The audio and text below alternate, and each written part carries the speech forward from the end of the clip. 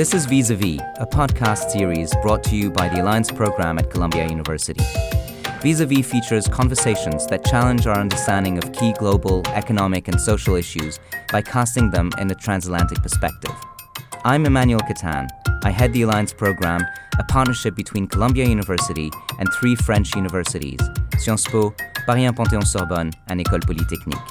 Every episode, I sit down face-to-face with, or as we say in French, vis-a-vis, some of the most insightful thinkers on both sides of the Atlantic. I hope you enjoy our conversation.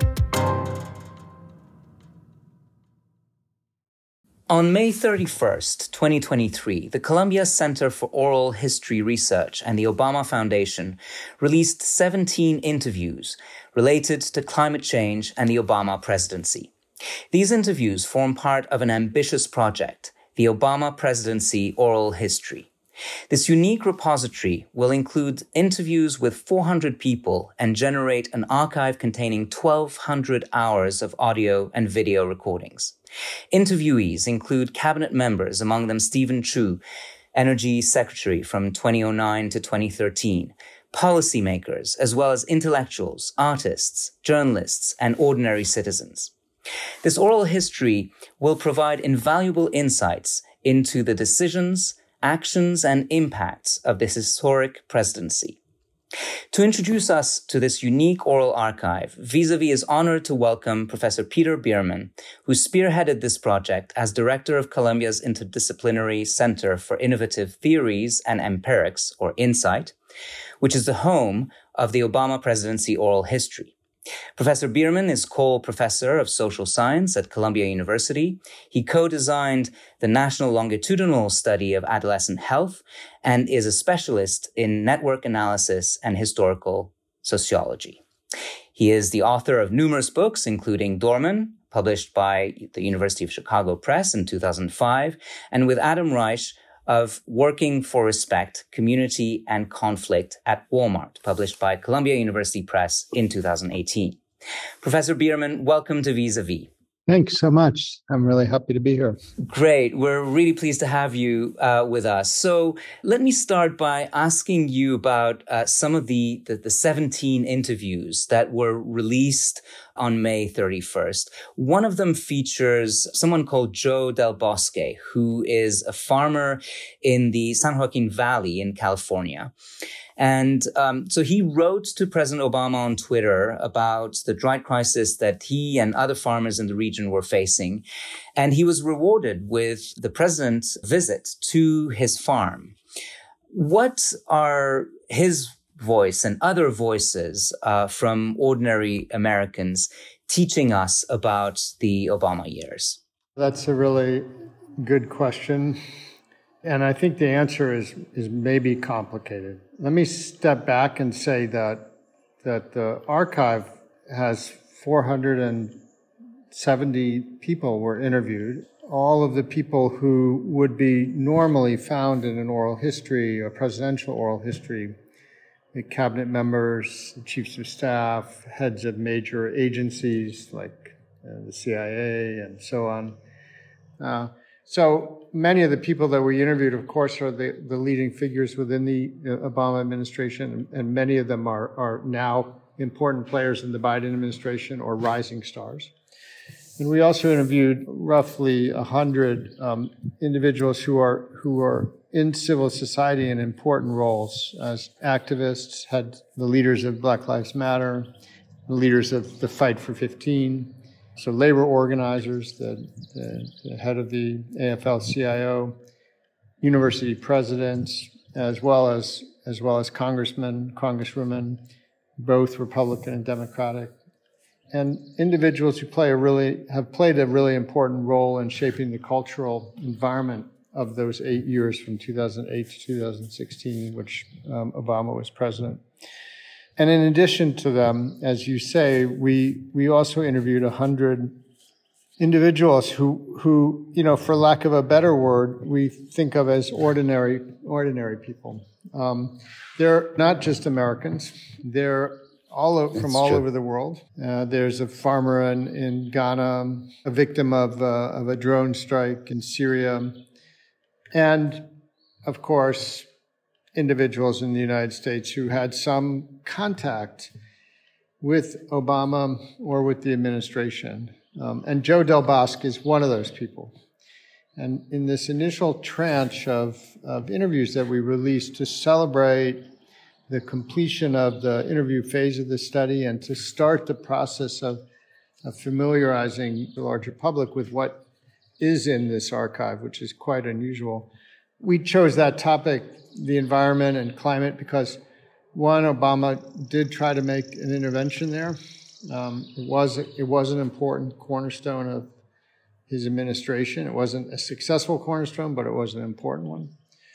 And then I think because this is a Columbia University project, and Columbia University is the first university in the country to build a climate school.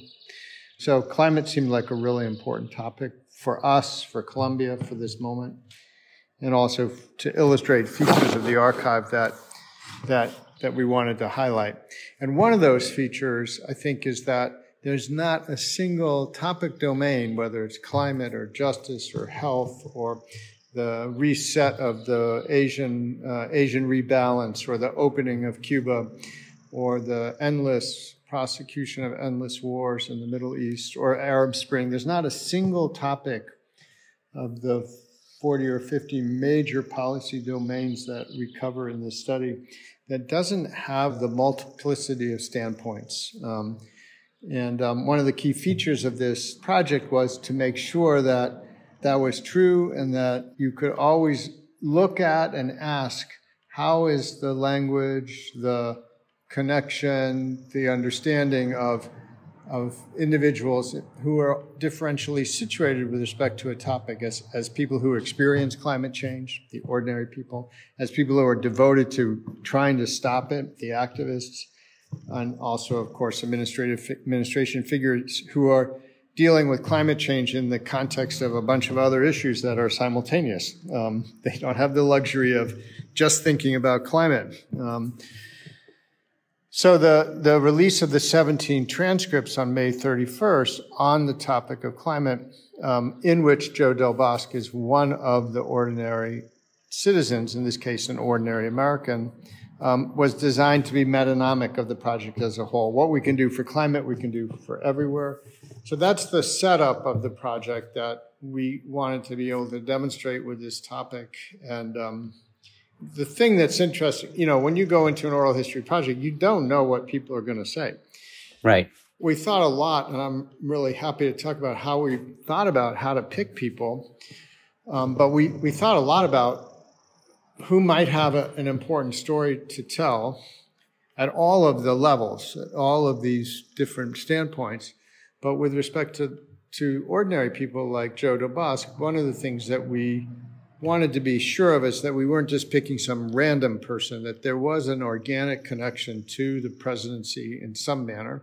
And as you mentioned, President Obama goes to the farm, speaks to him, and encounters him. And Joe Del Bosque has an important story to tell. We knew that from the research we'd done on him. That story, as you say, is a story of drought. This is a farmer who is coming out of California in the worst years of the drought, where his livelihood, the livelihood of the other farmers around, and the livelihood of people who work on those farms was really up in question.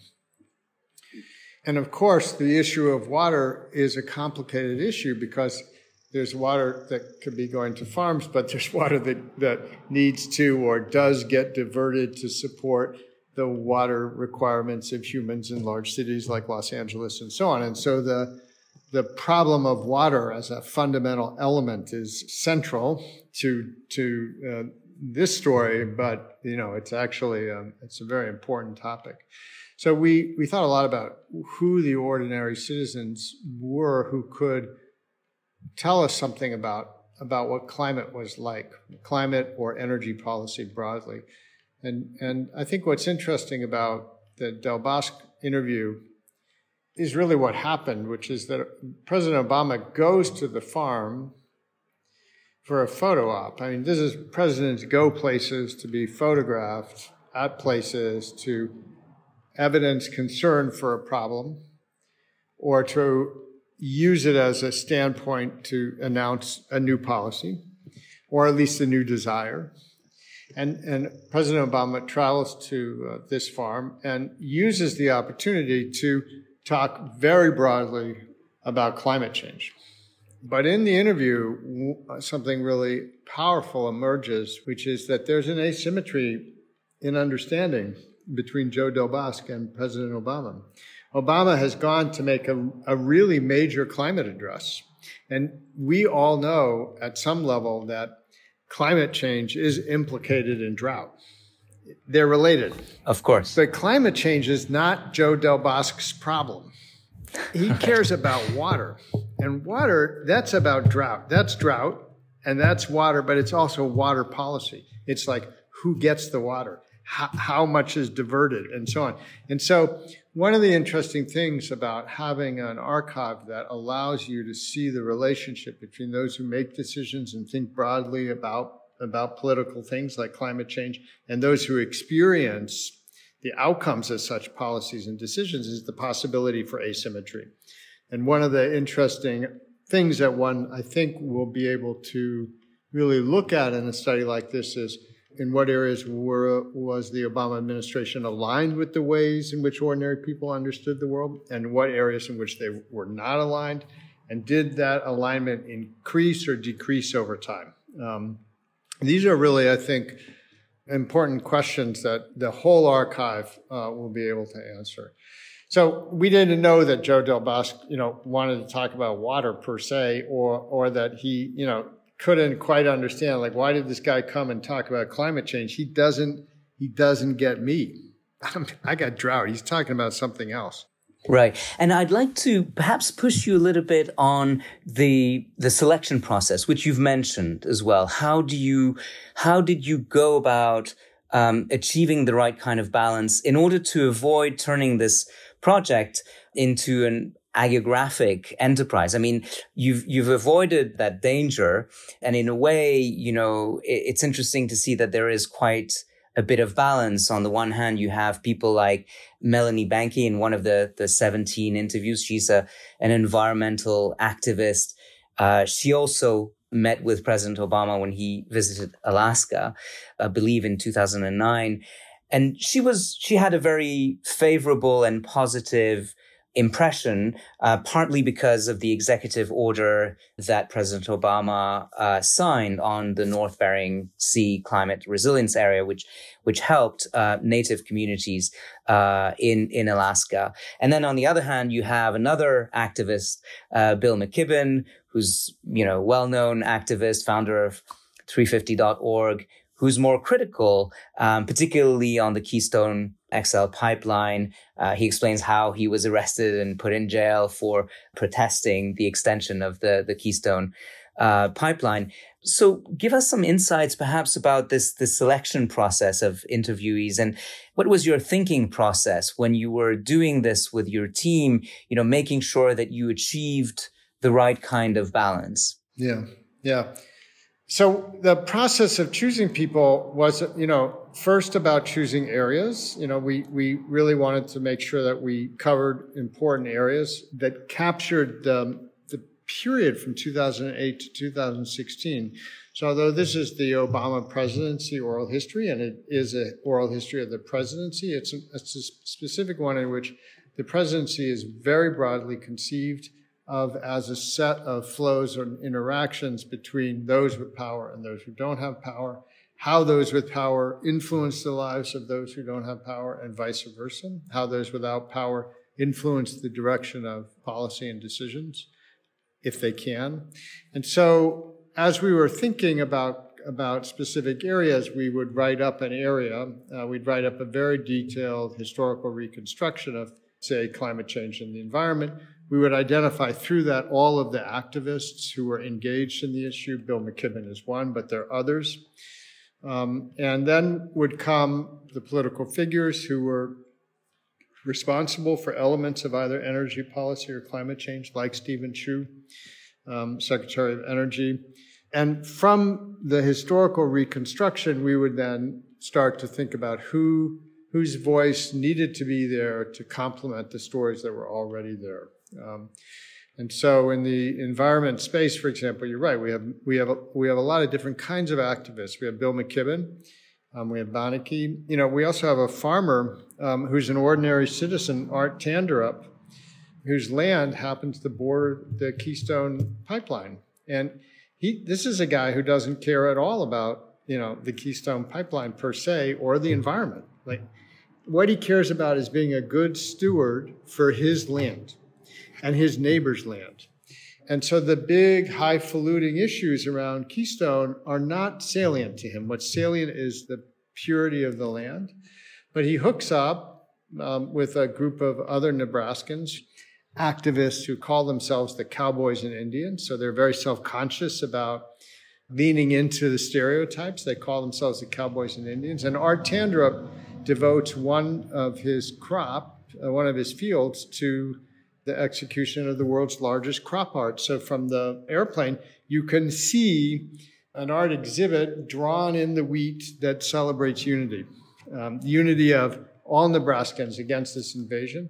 So this is an ordinary person who comes to be constituted as an activist and is later arrested in Washington protesting Keystone. So the process of choosing people was to make sure, as you say, that we had a multiplicity of voices. And we always wanted to be sure that we had the critics' voices, because an oral history of the Obama presidency that has no critics has no value. That presidency is defined by that set of criticisms. It wasn't easy. A lot of people who are highly critical of President Obama just didn't want to participate. But some did, Paul Ryan did. Right. Some did. And, I think it's to their credit that they were willing to go on the record in support of their ideas. Right.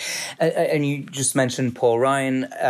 Is there a schedule in place for the release of the rest of the archive? I mean, it seems also that this could be a real treasure trove for journalists and people covering politics and covering contemporary, present issues as well. Yeah, it is such a treasure trove. And obviously that influences some of our thinking about release, which we're doing right now. There will be, I'm almost certain, 5 or 6 more events like the event that we did in May, going over the next year and a half through and past the next election season. And I think that they're going to cover important topics. Obviously, we're coming up to the 15th anniversary of the recovery. ACA is another really important topic that would be hard to imagine leaving on the table. An area of some achievement, mixed of course, but some achievement within the Obama administration on lesbian and gay rights, I think is going to be really important. And we have some unusually rich collections as well that I think we'll hope to get out as well. There's, for the first time ever, a complete set of 30 interviews, more than 30 interviews of people who worked in the East Wing, including Mrs. Obama. And so for the first time ever, there will be material that reveals, what is this important office of the presidency doing? Making contact with people, the variety of programs that she was involved in, and also Jill Biden. And we have an unusually rich collection in the indigenous experience in the United States. So of all of the variety of different topics, both foreign and domestic, I would think there will be more releases. The whole is too large to experience fully. There's a sort of an analogy, I'll use a French example, to Chartres. Like it's just such an amazing building that you can't apprehend the whole without the cathedral. Yeah, yes, without the Chartres walking cathedral. through it. And right. But you walk through it, and there's a path, and the path is the Stations of Christ, and it's been designed that way so that as you walk through, you see something else. Right. So there are signposts also in the Obama archives that will orient the people visiting it. I mean, which brings me to the question, who is the archive for? I mean, obviously the obvious answer is, it's for researchers and academics and students and journalists.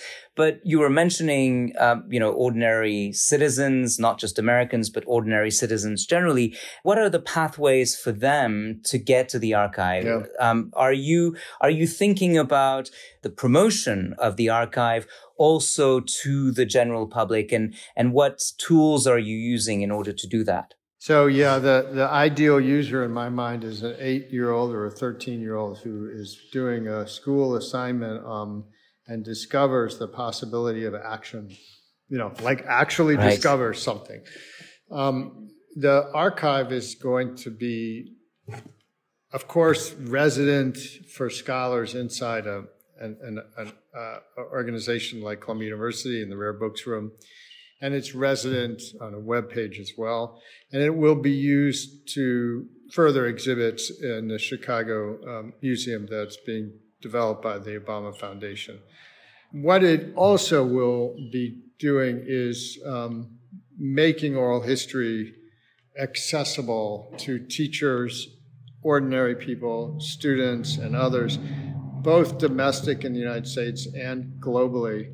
And we are building quite a remarkable webpage that will allow you to search for a term, an idea, listen to a piece of a transcript, see the connections of that piece of that transcript to all the other transcripts that are related to it, travel through all of the content of the archive as a gigantic vocabulary that allows you to say, oh, I'm interested in Flint, Michigan, and suddenly, connect to all of the interviews that happened in Flint, but also all of the material on inequality that drives public health outcomes and so on.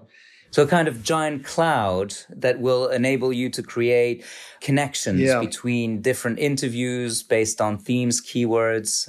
In fact, you'll be able to see this cloud and kind of hover over it, and it'll light up and say, oh, that's public health. And then you can go into it and you'll say, oh, that's Ebola. And then you'll see that, something interesting, for example, is that we think about Ebola as, that's a disease, so it's a public health problem. But administration figures, thought about Ebola like, okay, it's a disease, but what it also is an immigration issue. Something that wouldn't come to the ordinary individuals is to suddenly realize that, when you're thinking about a disease that's over there and it might travel here, actually that's all about immigration. So it's all about borders. And so this visualization that this SciencePo team is working on with us and everyone else will allow individuals to explore as if they were walking through a maze, turning here and saying, oh, what's in this room? And I'm hoping that explorative feature will be the feature that makes the archive accessible to teachers, their students, and people who just, want to see, say, a map. There'll be a map of the world, and there may be someone from Slovenia. And of course, the first thing they're going to do is say, well, is there anybody from Slovenia here? And boom, they can click on the country and see if there is. And if there is, they can listen to that interview. Some of the interviewees highlight some of the successes of the presidency. You also mentioned some setbacks. One of the failures that you mentioned was the American Clean Energy and Security Act, which the Senate failed to pass.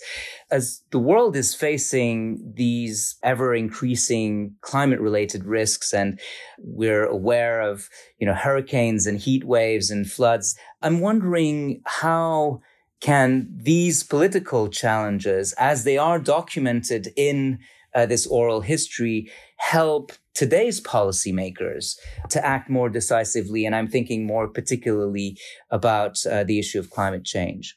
I think policymakers know exactly what they're doing. They sacrifice long-term interest for short-term gain in many cases, and they're well aware of the idiosyncratic levers of power that they can use to block important legislation or to try to move it forward. I think the lesson is going to be more eye-opening for ordinary people who, there's a complicated process by which, a piece of legislation becomes a law. And then there's like a lot of process by which something becomes a piece of legislation. And I think there's a lot of material to trying to understand how complicated it is to just move the needle forward a little bit. There are some days in the life of any president, and that's certainly true for President Obama, that there's 76 different things that are enormously important that have to get dealt with. And all of those have an army of people, responsible for them. And it's like decide to get a beer at the bar, and you get up and everybody in the bar went at the exact same time. Well, this makes governing hard. The archive is going to reveal interesting moments in which, very deep and consequential compromises and decisions were made. And some of that is not necessarily known yet. Some of these accounts aren't necessarily the canonical account. Things that seem trivial at one time become enormously consequential a decade later. The questions that we're going to be interested in now are certainly different than those that we're going to be interested in after the 2024 election, whoever wins. So, right. I think that part of the goal of this project was to build an archive that had enough multiplicity of standpoints to answer the questions that we can't ask now because we don't know what they are. We asked the questions that we could ask. Right. But the design of making it so fulsome, so expansive of the notion of a presidency, we hope to be able to anticipate, just by chance, some of the questions of the future. Right. This has been a fascinating discussion. I'm really grateful to you, Professor Bierman. Thank you for your insights about the Obama Oral History Archive itself, how it was developed, and also for your insights about, how it may be used in the future. I'd like to remind our listeners that the Obama Oral History can be found on the following website, obamaoralhistory.columbia.edu. There are 17 interviews right there on the archive at the moment, but there will be more in the coming months and in the coming years. Professor Bierman, thank you so much. Thank you. Vis A Vis is brought to you by the Alliance Programme, a partnership between Columbia University, Paris 1 Panthéon-Sorbonne, Sciences Po, and École Polytechnique. This podcast is produced by Monica Hunter-Hart and Georgia O'Neill, and I'm Emmanuel Catan. Special thanks to Columbia Libraries. If you like what you hear, please leave us a review on your podcast platform. If you're interested in learning more about the Alliance Programme and how we support academic exchanges, research and collaboration between the US and France, please visit us at alliance.columbia.edu or follow us on Facebook, Twitter X, and Instagram. Make sure to subscribe wherever you get your podcasts. Thanks so much for listening.